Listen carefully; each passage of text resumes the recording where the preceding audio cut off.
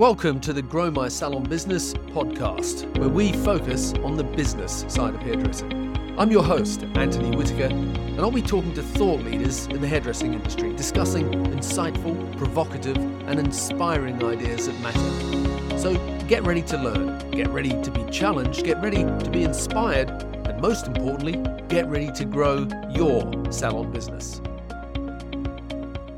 Hello and welcome to today's episode of the Grow My Salon Business podcast. I'm your host, Anthony Whitaker, and it's great to have you here with us today. Now, the fact that you're listening to the podcast probably means that you are in the hairdressing and beauty business, and in all likelihood, you are also a business owner or perhaps an aspiring business owner. Now, my guest on today's podcast is April McDaniel from accountancy firm Kopsa Otte, based in the United States. And one of the reasons I wanted to have April on the podcast is that she specializes in the hairdressing sector, and Kopsa Otte have specialized in the salon and spa sector now for over 30 years. Now, although half of my regular listeners are based in the United States, we regularly get listeners now in more than 80 countries every single week. So today, although we're very consciously going to be talking about all things money and accountancy, we're going to do it in such a way that is relevant no matter where in the world that you're based. So in today's podcast, we will discuss what salon owners should look for when finding an accountant, and how involved should salon owners be in their business accounts, and what is the single biggest mistake that salon owners make when it comes to financial management, and so much more. So without further ado, welcome to the podcast, April McDaniel. Thank you so much, Anthony, for having me today. I'm excited to be a part of the podcast. Well, you're the first. I've never had an accountant on the show before, so it's great to have someone with your degree of expertise, which you're going to bring to it. And I know that no matter whereabouts in the world that our listeners are based, that they will benefit greatly from having this opportunity to listen to an expert. So I know that you've specialised, or the company has, for over 30 years, which is quite a feat. And I dare say that's probably quite unusual. So can I just start off by asking you that? How did you come to specialize in accounting for the hair and beauty sector? Sure. Well, thanks. I'm honored, first of all, that you've chosen to have somebody from Kopsa Otte on the line for this podcast. I've been a CPA personally for over 20 years. I did not start in the beauty industry. I began my career actually in auditing, and made my way then to a bank. So I have some specialties in banking and retirement and things like that. Worked for an airport for 10 years in administration. So accounting, finance, HR, property management, leasing, you name it, kind of a bunch of different things there. But what led me to Kopsa Otte really was they are great people here. We have a team of 25 to 30 associates here at Kopsa Otte. And our founding member, Larry Kopsa, him and his wife owned a salon. Right. And Larry was, in 1986, he was working on reviewing the new tax code. And his wife Maggie wanted him to come to a conference, a salon conference. She was looking for salon software, and she wanted his input on that. And so he went, and he was sitting in the room most of the time going through the 1986 tax code for the United States, of course. And at that time, she said, Larry, I really need your help. I'm trying to make a decision. He walked down to the salon show, floored, saw all kinds of opportunity. And so that's how we ended up in this industry. We've been doing it for a very, very long time. And Larry's actually retired now. He was with the firm for many, many years. And I have had the pleasure of coming in and doing a lot of things that Larry used to do as part of their succession planning here at Kopsa Otte. So I've been here for about 7 years. Right. So were you sort of employed on that basis as we need someone who's going to specialize in the hair and beauty sector, or did you just sort of make that your niche when you started working there? It was a niche before I came. Mm-hmm. Okay. And the firm partners were looking for someone that could help with transitioning. Larry was planning to retire. And I love this part of what I do. And this part of what I do was a big part of what Larry did. A lot of webinars and on-site conference education in this industry. And as you can imagine, there aren't a lot of CPAs that really love to get up in front of people, but not something I love to do.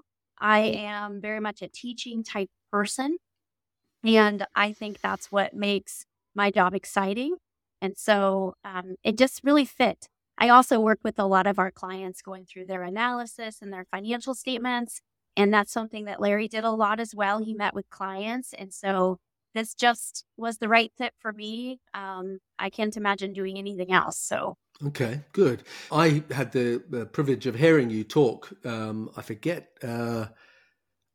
exactly where it was the first time I heard you talk, but I remember listening to you and thinking, now this is someone who really understands the hairdressing industry and understands hairdressers, because so often, I think there's a mismatch between the accountant and the salon owner, and salon owners often feel intimidated and don't understand the language of hairdressing. And when I heard you talk, I thought this is the perfect person to get on the podcast, because you just talk in a way that just makes so much sense. So let me start off with a question about how should salon owners find a good accountant? Because, like we said at the beginning, very few accountancy practices are going to specialize in this industry. So if I'm a salon owner, new salon owner, or frustrated salon owner looking for an accountant, what are some of the things that they should look for when it comes to finding them for their salon business? Well, I think one of the reasons that you like listening to my approach is the same type of thing that salon owners should be looking for. I think a lot of times business owners, salon owners, and maybe even some of the accounting and tax profession doesn't take themselves or doesn't take this industry seriously. And this is a very profitable industry. This is an industry where you get to touch people. It's an industry where there's a lot of opportunity for growth and a lot of opportunity to make impact on people. And I think as a salon owner, you need to find an accountant that believes that in you and that believes that you do have a real business. I know that sometimes I hear from prospective clients that come to Kopsa Otte that their tax person or their accountant doesn't really give them any attention. Instead, they're focused on maybe their spouse's business and not the salon business. And I think it's important that you find somebody that really believes in what you're doing and they understand it. With Kopsa Otte, we are not just talking about doing a tax return or doing accounting for a client. We want to understand your business. And we do. If you want to talk about the expenses that it takes to run the salon, we understand those. We understand things that you can do to possibly cut those expenses, opportunities where maybe you could make more money. And I think if you interview an accountant or a tax person, that they need to be able to speak that language with you. And that is so important. If you can't communicate well with that person, they're not probably going to be the right match. And so we are very much a why firm. We're very much a teaching firm. And I think that's very important. Yeah, that's good. I often, will talk to people in my role as a coach, and I'll say to them that if you want to find a new accountant, it's sort of like finding a new hairdresser. Go and have a consultation. Do you know what I mean? Like you ring up. If you go to 3 salons and say, I just want to have a consultation with someone, you'll talk to 3 different hairdressers, and at the end of that, you'll know which one you want to go back to. And I think it's exactly the same in the accountancy firm. You should call up an accountancy firm and say, look, I'm thinking of changing accountants. Can I come and see someone? Or, can we do it over the phone or whatever? And basically have a consultation. And I think at the end of that, you're going to know what you're looking for. I've been in business now for 30 odd years. And during that time, I've had 4 different accountants, but I've moved country a couple of times. So that's part of the reason. But I must admit, some of them have been a good relationship, like they've got me, they've understood me and what I'm looking for. And others haven't. They've just been someone who sort of does your tax. And it's so important. I use this expression that you want to find someone, and you sort of said it a minute ago. I said, you want to find someone that's got the heart of a teacher, because I always think that most hairdressers, they feel intimidated by the accountant. They feel intimidated by the language of numbers. They feel intimidated by the profit and loss and the balance sheet and the cash flow statement and all this sort of stuff. And Right. so you want someone who can teach you without making you feel like an idiot. Right. Well, you need a foreign language interpreter. Yes, exactly. Yeah. So if there isn't any way that I could provide a service to your client. If I could not do someone's hair. I don't know how, but I bet with the heart of a teacher, you could teach me how to do it, right? Yeah. So you could walk me through it, and through each step, help me understand the reason why things are the way that they are, from, preparing the hair to being able to maybe do a cut or do a color. I don't know if we have anyone on the that listens to the podcast, Anthony, that is doing massages or things like that, but I could be taught by the right. Yeah, exactly. So, I think that's how it has to be. And there's no one size fits all. Yeah, exactly. Yeah. There are some folks that want the final answer. They don't want to be taught how to do it because they just want their person to do it. And that's okay. But I would argue that it's better if you really understand it. Yeah, definitely. We say sometimes, a computer, and forgive this analogy, but sometimes we'll say a monkey could do a tax return.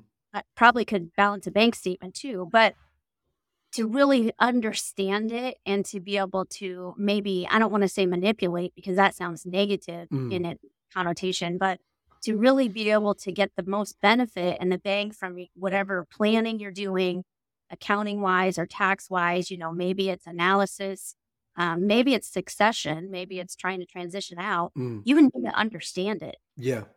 And that takes asking a lot of questions, both on the salon owner side and on our side of things. And I think one of the things that really sometimes can frustrate a salon owner is that back and forth, is that, hey, you have 50 questions for me and I don't have time for that. Yeah. Well, I'm tell you that take the time because you're going to understand it. You're going to be a better business person if you answer those questions and you go through that process. Yeah, I talk to a lot of salon owners and I'll ask them a simple question, or you'll think it's a simple question. What percentage of your revenue last year was profit? Or it can be anything, but that's one I'll definitely ask. And the answer will often be, well, I don't actually know that. I'll have to talk to my bookkeeper or accountant. Right. And I'm always amazed that the lack of knowledge at the most important sort of level. So that leads me into asking you the next question here, which is, I get that hairdressers go, when I'll ask them a question, I'll say, well, I don't do that. I leave that to my bookkeeper or accountant. So what I want to ask you about is, how much do you suggest that salon owners do in terms of their own bookkeeping, et cetera, to understand the mechanics of their business? So, these days with things like QuickBooks or Xero, depending on where you're where you are in the world as to which is your favorite weapon of choice. And obviously there's a lot more than both of them, but, both of them are really solid, very popular accounting packages. And they are sort of designed for business owners to use themselves to whatever degree. So as an accountant, should salon owners do their own bookkeeping, using things like QuickBooks or Xero, or should you leave that to a bookkeeper or an accountant? Should it be outsourced for someone else to do? What do you think about that? Well, I think there's certain things that the owner has to do. Otherwise, it's just like our bodies. If we put junk into our bodies don't work right? Correct? Yeah. And so it's junk in, junk out.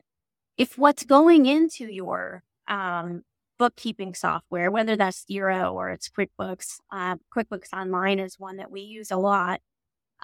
If what's going in is junk, what comes out is junk. What do I mean by that? What I mean by that is that if you have all of your transactional data going into your bookkeeping software from your bank and your credit card, and you're just allowing the software to put it wherever it wants to go, then when it comes time for questions like what you mentioned, what's your profit? what's your back bar, your professional expense percentage? What's your percentage of compensation? What are you spending on retail? What's your advertising cost? What's your merchant fee cost? You're going to fire out a number, but you don't know if that number's right. Because what if you're just letting the software do what it does, but it's putting retail costs where professional costs go and vice versa. So I think what a salon owner, or sometimes it's one of the managers, maybe the owner's not doing it personally, but it's a manager in the salon, needs to be doing is making sure those transactions are going in the right place. And then you can hire a bookkeeper or an accountant to do bank reconciliations, to help with making sure payroll entries are done correctly, to make sure that sales tax, if you have that where you're at, make sure that's happening correctly, payroll tax, all that kind of thing. I think those are things that probably are more specialized, but that transactional data and how it goes into that software is so important. For most of the salons that we work with, payroll and inventory costs are the top two expenses that they have. And typically payroll is the number one. Yeah. And so if you have maybe a handful of front desk folks that help you, and then you have, the rest of the employees that you have are ones that are producers, maybe you have some assistants, it's important that that's separated out, because your front desk people are what we would call a fixed cost. You have the front desk person, whether or not you have clients in the seats. And so making sure that payroll information is set up correctly, that it's identifying who's doing what, that's important. So there are things at the beginning that are so important for those books to actually be valid. Yeah, good point. Really good point. I was, for whatever reason, I sort of assumed that all P&Ls would be put together the same way. And then I realized that every time I got a different accountant, or now as a coach, when I look at other people's P&Ls, there's no two people that put them together in the same way. Some of them are very lazy the way they're put together. It's just whatever the default settings are for that accounting software.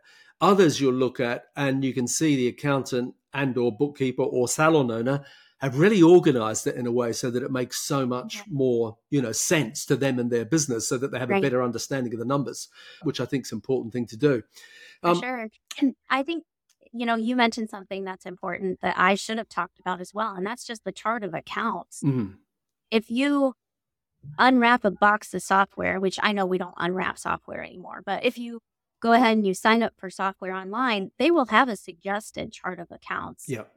Meaning what revenue accounts and expense accounts, asset liability accounts you want to use. But I would argue that it's worth an investment to have somebody that's in the industry set up a chart of accounts for you that's tailored to the salon industry. Definitely. So that you start off correctly. Yeah, definitely. Very, very.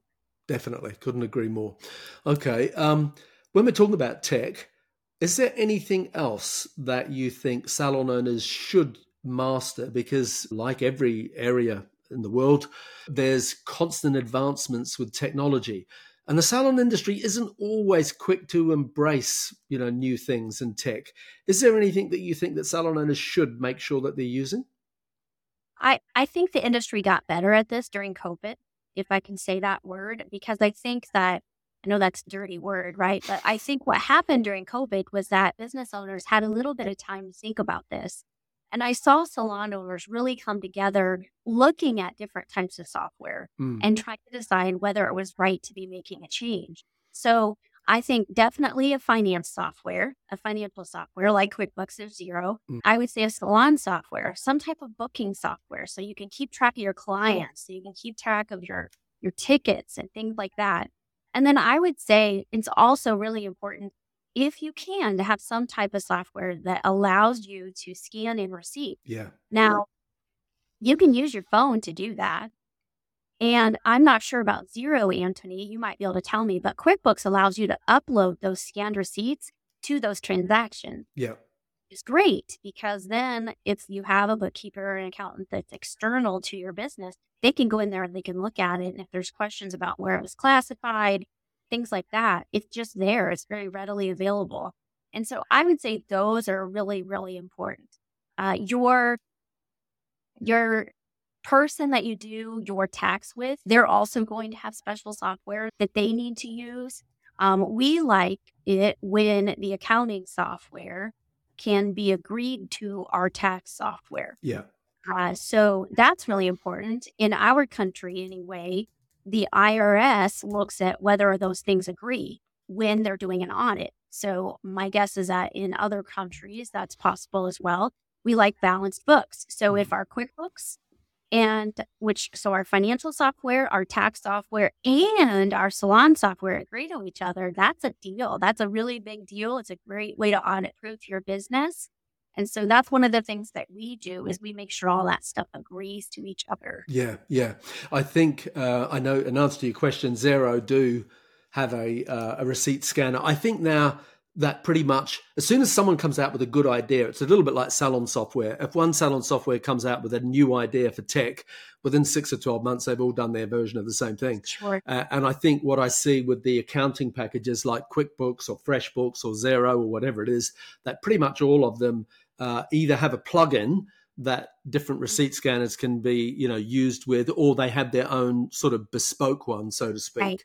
And yeah, it's a good bit of tech to keep on top of all those petty cash things that instead of having a pocket full of bits of paper and, I've lost that receipt, it just makes you a lot more organized, doesn't it?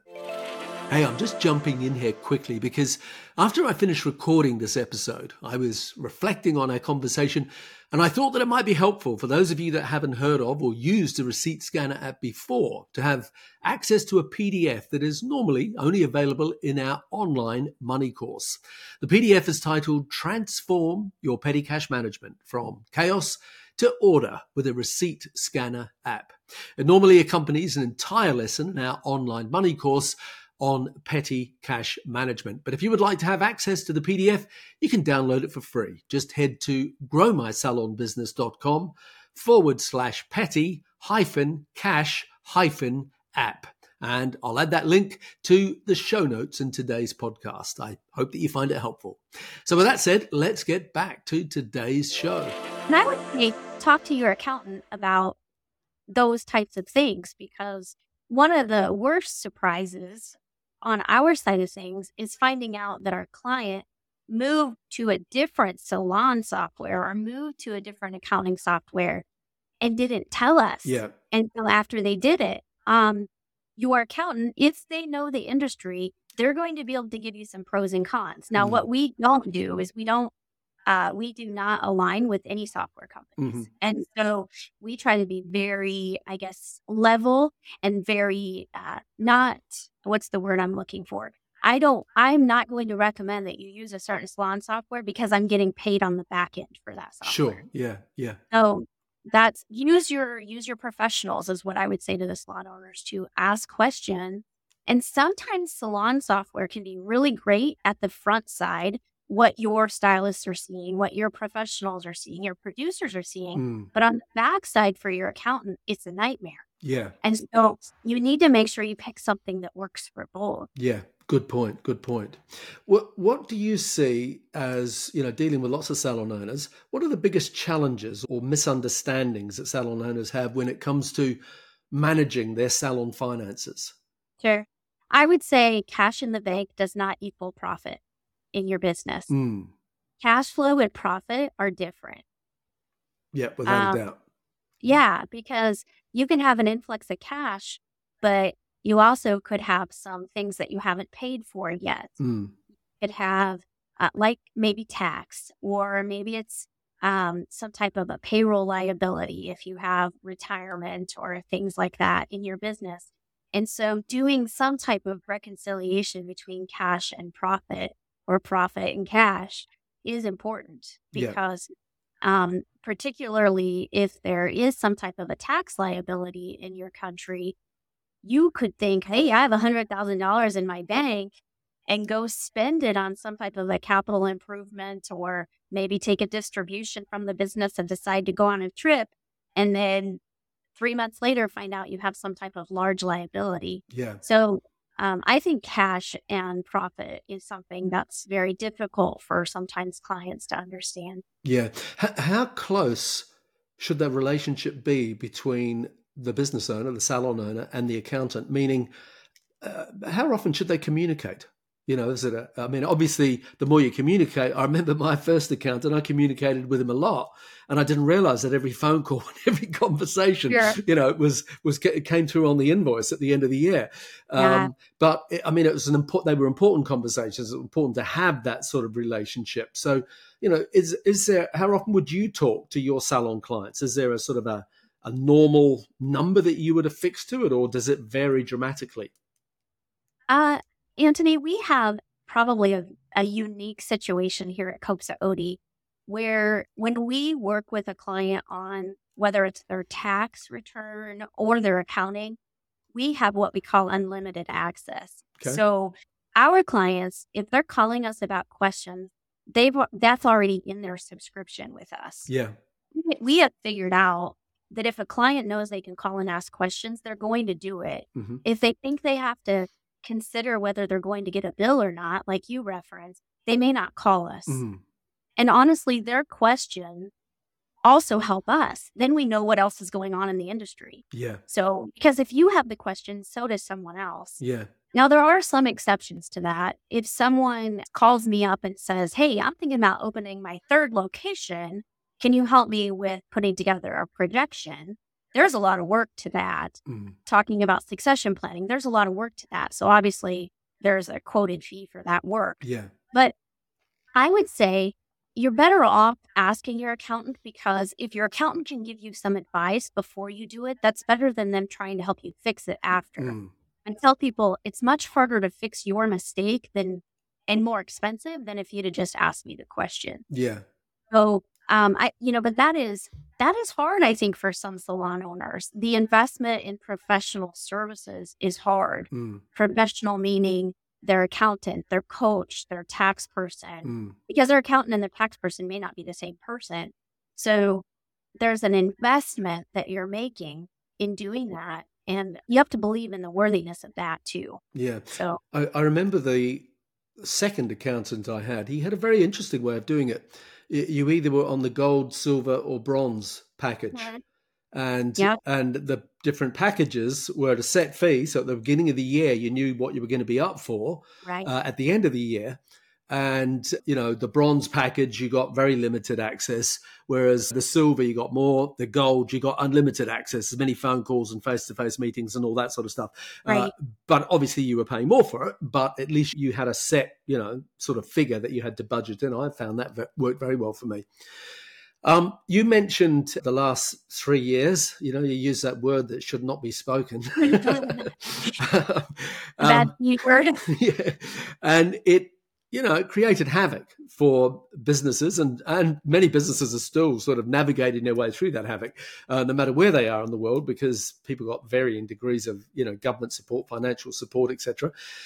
From your perspective, over the last 3 years, what sort of weaknesses were exposed about the salon industry specifically? Did you get any surprises, or did it just sort of reinforce this is a problem with the salon industry and, COVID reinforced it? I think for a lot of businesses, the lack of cash in their business was at the forefront. They, and not just in the salon industry. We also here at Kopsa Otte work with distributors of salon products. So we have that as well. And then we also work some in agriculture, because we're in the great state of Nebraska and agriculture is a big deal. But I would say for a small business owner, cash was a big deal. Just making sure you could pay your fixed expenses. So, because as we all know, in most cases, rent was still due. Yeah. You probably had a payroll or two that you still had to pay. You wanted to keep your team, so you had some payroll that you needed to keep paying. There were continuous expenses that had to be paid, and most businesses didn't have the cash. So I would say that was the biggest thing. The other thing was just for some, I wouldn't say for all, but being able to keep their mindset in the right spot. because I think for so many people, not only really were you dealing with frustrations at work, you had them at home. Here in the United States, I was trying to do this job, and then I was also trying to be an at-home teacher to my daughter who was in elementary school. So, trying to keep your mindset in the right spot was a struggle, I think, for all of us, but Yeah. particularly for salon owners. And I think that's because it speaks volume for salon owners. And that the reason I say that is because there's such a connection between a salon owner and their clients. Yeah. So not only were they struggling with the financial side of it, but there's a personal involvement in every single client. I go sit in my hairstylist chair, and it's one-on-one time that I don't get with very many other people. And I was missing that as a client, and I'm certain as a salon business owner, you were missing that. So the mindset side of it was a big deal, I think. Yeah. I have at any one time a number of coaching clients in different countries, and they all had varying degrees of lockdown. But there was really only one of them. When I spoke to him, he said, "Oh, it's not a problem. I'm not stressed about it." His exact words were, and he'll listen to this podcast. His exact words were, "I make sure I've never got less than $100,000 in the bank at any one time." He said, "So he said I'm good for 6 months," and I could. He was so relaxed about the whole thing, whereas I knew other people that were absolutely on the edge because Right. they just didn't have, like the door had to be closed, and the day the door closed, the cash flow stopped, and Right. other people still had their hand out, whether it was landlords or whatever it was. So, as a sort of a generalization, what sort of financial buffer?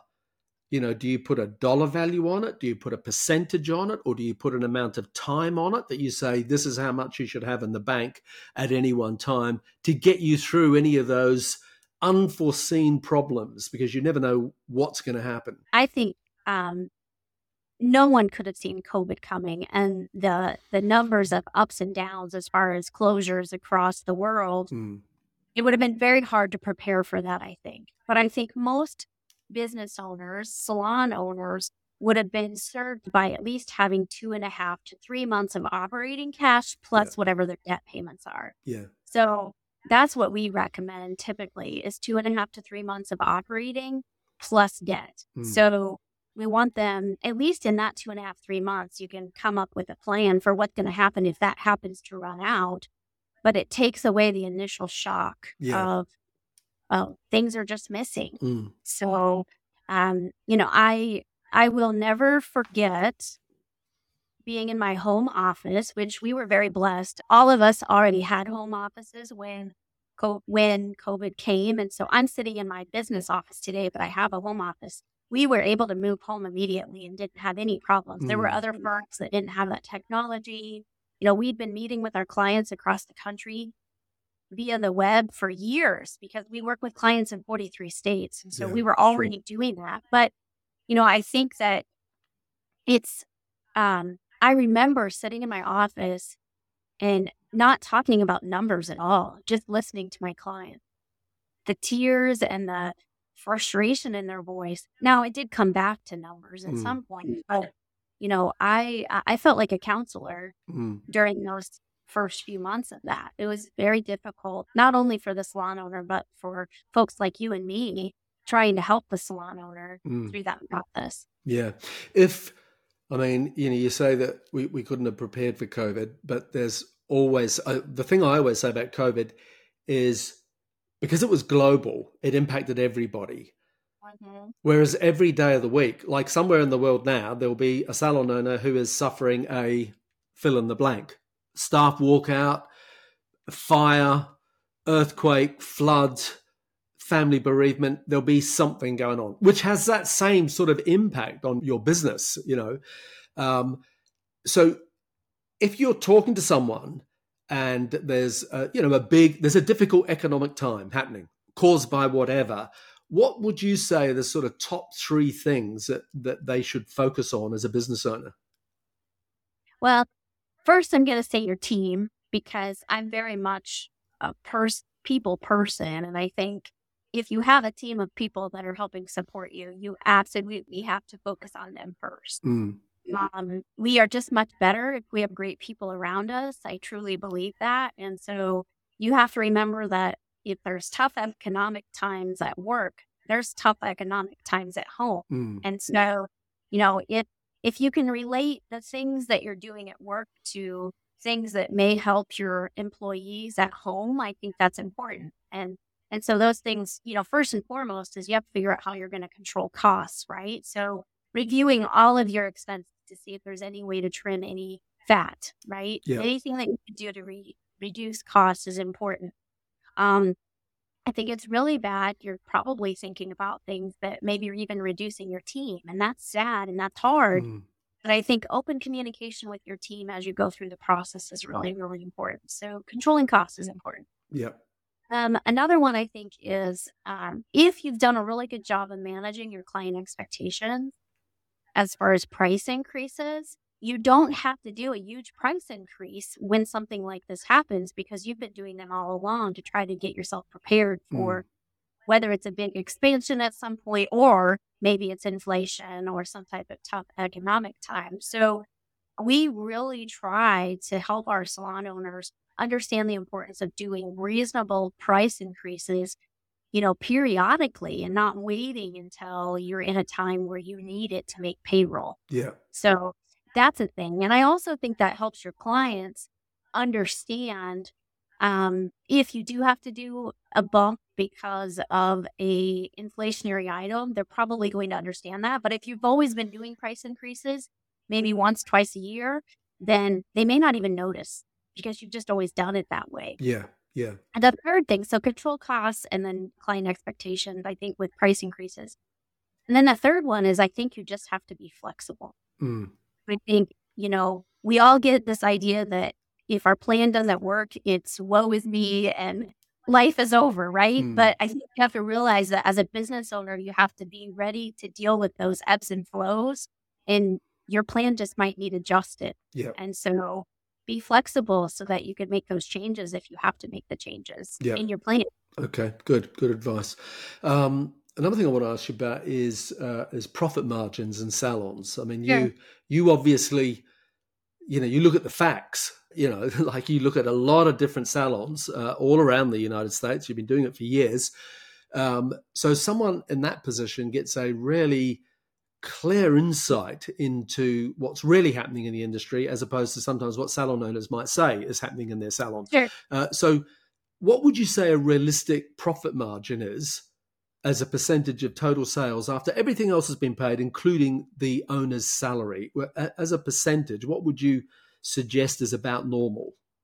I would say, well, let's talk about benchmarks and let's talk about target, because benchmarks is what the world is doing, right? That's what our clients are doing, probably in that 10% range. Okay. That's what most are doing. All right. Okay. But we have a target for our clients that it's probably in that range of 12 to 18%. Okay, great. So we have that target in place because we believe that's possible. Yeah. But that's not what people are doing. We do have some clients that do that. And I would say for our clients, most of the clients that are in that higher percentage of profit, those are clients that are using in the United States, what's called kind of a T-based approach. So it's an hourly wage process versus the commission salon. Yeah. And I know that doesn't work in all places in our country or in other countries, but it's a way to control some costs. So again, I say most of the benchmark's probably in that 10%, but target being more 12 to 18. Okay. Because I think it's possible. Yeah, definitely it is, without a doubt. Do you see, I mean, we've been through a challenging time, and to varying degrees in different countries, it's still a challenging time in the world. Yep. Do you see a particular trend in what's happening in the profitability of salons? Are salons becoming a more or less profitable, business opportunity? I would say that it's increasing right now. Why is that? The reason that's happening is because I believe that even though COVID created stress for many people, it also made people realize that there was room for improvement in their business processes.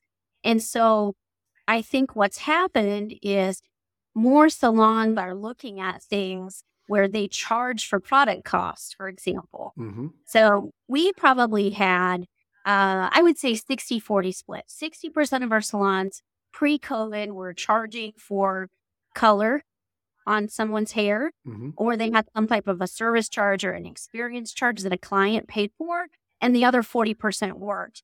I would say we're probably closer to 80-20 now. Wow. And I think that's because over time, what salon owners have realized is that is an expense that the client should pay.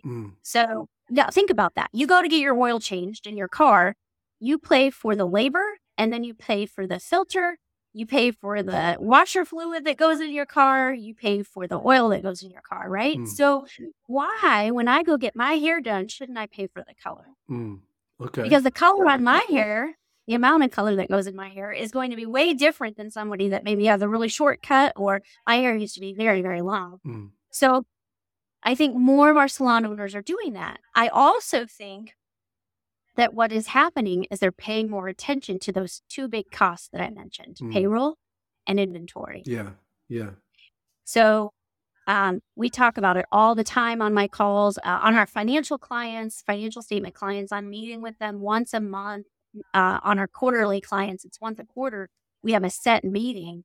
And with those clients, we're talking all the time about where their percentage of compensation is to total services.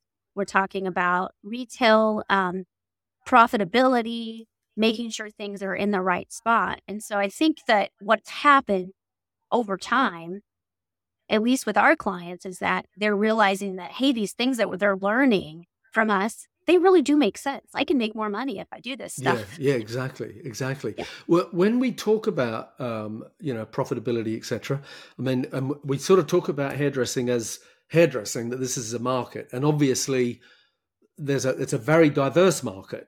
Right. So what I want to ask you about is do you see any radically different things in the value end of the market compared to the luxury end of the market in terms of the profitability of businesses? Any differences there? Any big trends one way or the other? I would say for our East Coast, West Coast clients, those are probably more of the higher end clients. However, we have a good mix of high end and middle. We don't typically work with the lower end clients because of our model, I guess, of our ideal client. Yeah. So, but I would say our New York, our California clients, those are higher tickets for a client, but typically higher costs as well. Yeah. In the States. So, I would say the profitability is probably still about the same.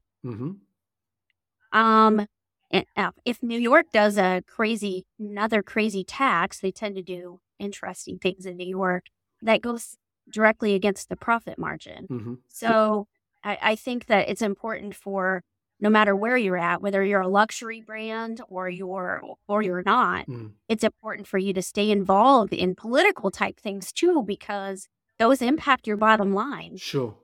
When those happen. Yeah. Okay. The other thing that's, you would have noticed that over the time that you've been, involved in the industry, 7 years, I think you said, that there all over the world has been a shift from a more employee-employer-based model to now there being a lot more independents, booth renters, chair renters, whatever you want to call them. They're a business unit of one, so to speak.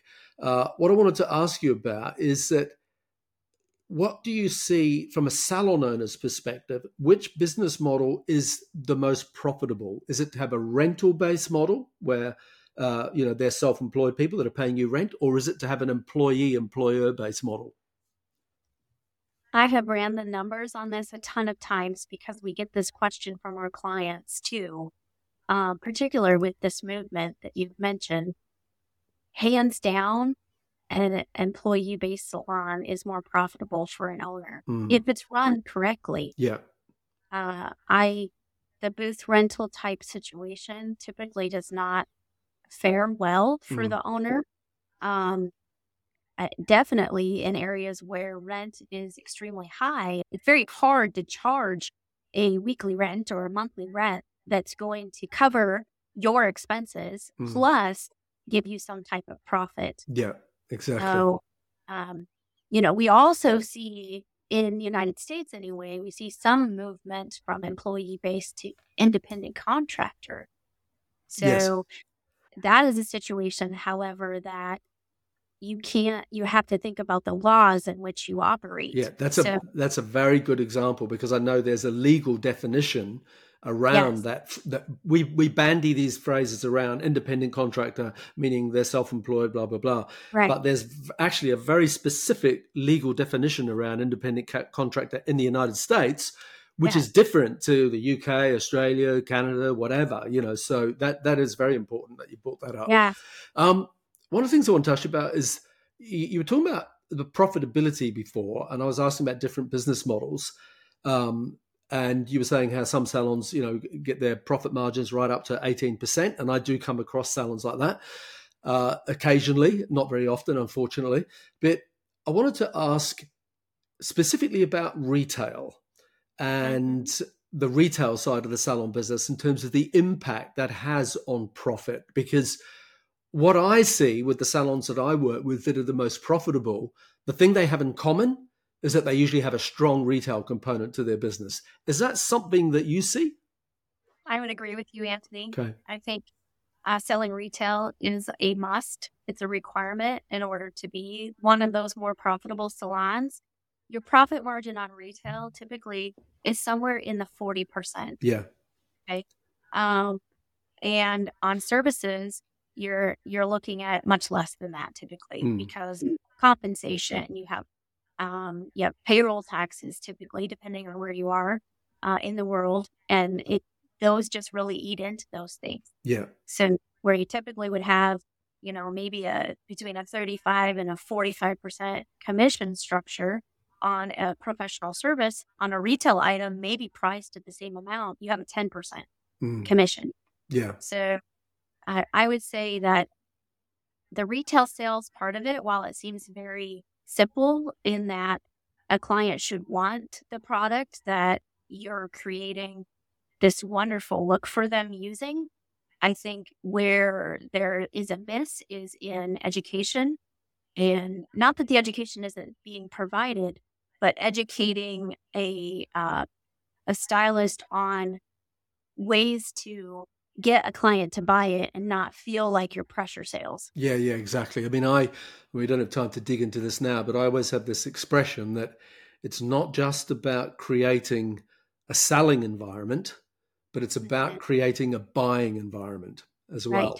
Right. And I go into some salons, the salons that I see that are really successful with retail, they have a buying environment as well as a selling environment, meaning that you go in there as a client and you want to buy something because of the ranges they carry, the way it's displayed, the merchandising, the price point, the yada, yada, yada, yada. And so you're in there to buy something. It doesn't have to be sold to you, literally, And so I'll often see salons like that are, doing 20, 30% of their revenue quite comfortably is coming from retail. And they're the ones that are the most profitable by far as businesses. And I think you can take the pressure off of your professionals if you say to them, I want you to tell them about what's so great about this product. You don't even necessarily have to ask them to buy it. But if you tell your client, hey, I got this glow, this great shimmer in your hair by using this product, and if you use it, it's going to extend the life of that wonderful look you have today. I mean, I'm using words that an accountant uses. You know what words need to be used. But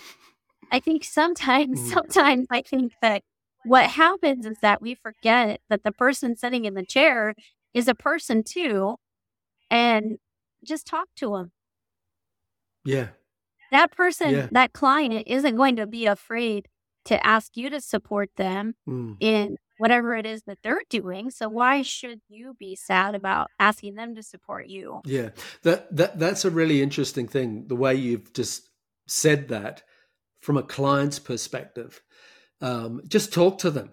It's like, because for me as an educator in the industry, when I see people talking about retail, I sometimes just shake my head because it's like they go into this moment where they sort of think, right, now I've got to sell them something. Right. And they go into this they turn into this different person.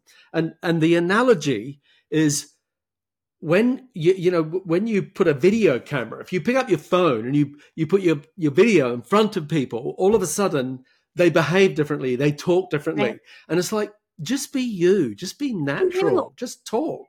Yes, they're coming to you because Yeah. they like you anyway. Yeah. So you don't have to be hard about it. It's not hard. Mm. It's a matter of you're doing them a disservice if you don't tell them how to recreate what you just did at home. Yeah. Yeah. No, exactly. You want them to be just as beautiful Mm. tomorrow as they are leaving your chair. Yeah. Help them do that. Exactly. Okay. Well, listen, there's a couple of things I need to ask you before we wrap up. Okay. One of them is, it's a very much an accountant's question, and that's about the advantages and disadvantages of leasing equipment as opposed to buying. I have a friend of mine who's recently leased a whole lot of new, very expensive chairs for his salon, and he's very excited that he's been able to do that on a lease basis. And it got me wondering about that. Are you better to lease? Are you better to buy? What do you advise people about that sort of stuff? Because, chairs, basins, that sort of thing can be very expensive. Sure. But if you can get them on a lease basis, then you've got them, but you haven't had to front up all the cash. Well, I think it's an individual business decision. It's not a one size fits all answer. And so I think you need to talk to your tax person about it, because I could answer the question for one client differently than another client. Okay. But and that's going to vary based on the tax laws and wherever you are. Yeah. But I think too, it comes down to cash flow is a big part of it. If I buy equipment, typically I have to come up with a down payment. If I lease it, I don't usually have to do that. So can you afford the monthly payment? I think is really important. And the other thing is not to be drawn into something that you don't really need. Yeah. Don't spend extra money just because you can afford the payment. Yeah. But at the end of the day, the cash, you need that cash for something else. Yeah. But typically when you lease it, you're going to pay a lot more for that piece of equipment over the term of the lease, aren't you? You're going to pay a lot more for it. Is there a percentage that you would typically think, well, that's a good deal or a bad deal? No, I don't think so. I think it comes down to running the numbers. That is one thing that we do for our clients. If they say, hey, I'm looking at leasing this equipment or buying it, we run the numbers. A salesperson is going to sell it to you in a way that they make the most money, Of course. right? Yeah. Yeah. And so if you have an independent person, like maybe your accountant or your tax person, that can review the numbers and run the numbers with you and help you make that decision, I think that's more valuable to you than maybe me trying to give a percentage or just a one-size-fits-all answer. So once again, talk to your accountant, have a good relationship with them, because it varies depending on your tax laws and sometimes all sorts of other things about that they might know about your business, insights that they have into your business. Yeah. Yeah. Yep. Okay. For example, in the United States, we have some fun things that we can do with depreciation. Yeah. If I buy equipment, I might be able to fully depreciate it. If I lease equipment, it's different. Yeah. If I buy something outright, maybe I get to only take an expense deduction on the interest, not on the principal. Yeah. So, you need to work with somebody that understands the laws in which you operate on that area. And they need to understand your cash flow situation too, because it could be that tax-wise, it makes the most sense to buy it, but then you look at cash flow and that doesn't work. Yeah. Yeah. And maybe it has to be a lease. Yeah. Got it. Okay. All right. Last thing I want to ask you then before we wrap up is, if I'm a young, new salon owner, maybe I haven't even opened, but I'm about to open, I want to open my first salon, and you had to give them one bit of advice, and it can only be one bit of advice. What would you say was the single biggest mistake that you see salon owners make when it comes to the financial side of their business? Starting a business without talking to an accountant or a tax person that understands the industry. Okay. Because there's different types of entities that can be set up. There's a lot of planning that can happen from the beginning that you can't go back and fix later. Yeah. So Yeah, good advice. Okay. So, April, this has been fantastic. I've got so much, knowledge from you and like your enthusiasm. And I'm sure our listeners will reflect on what I said at the beginning, that you just talk in a good common sense way that is applicable no matter where you live in the world. Whereabouts can people connect with you, either online, website, or Instagram or other social media channels? Sure. Well, Kopsa Otte is not really great about being out on Instagram or Facebook, to be honest. Mm. But you can definitely connect with us by going to our website. It's www.kopsaotte.com. I'm going to spell that because it's a little bit different, but it's KOPSAOTTE.com.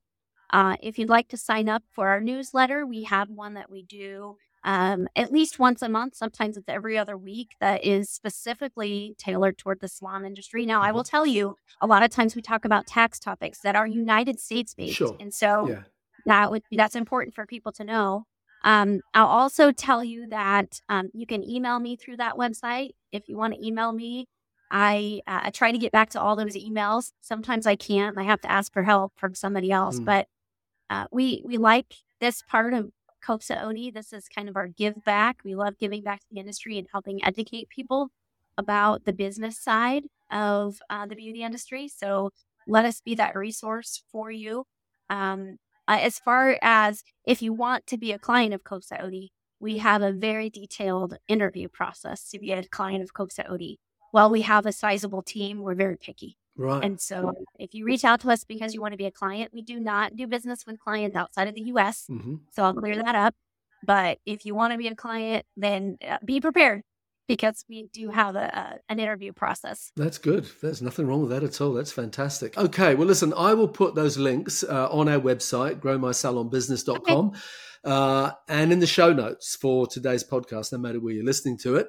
So, April, thank you ever so much for being on this week's episode. I've really, really enjoyed this conversation. And you've made, for some people, they'd go, I'm talking to an accountant, I don't need to listen to that one. But I am quite sure that everyone who's listened to this would have gone, that was really good. I've enjoyed it. So thank you ever so much.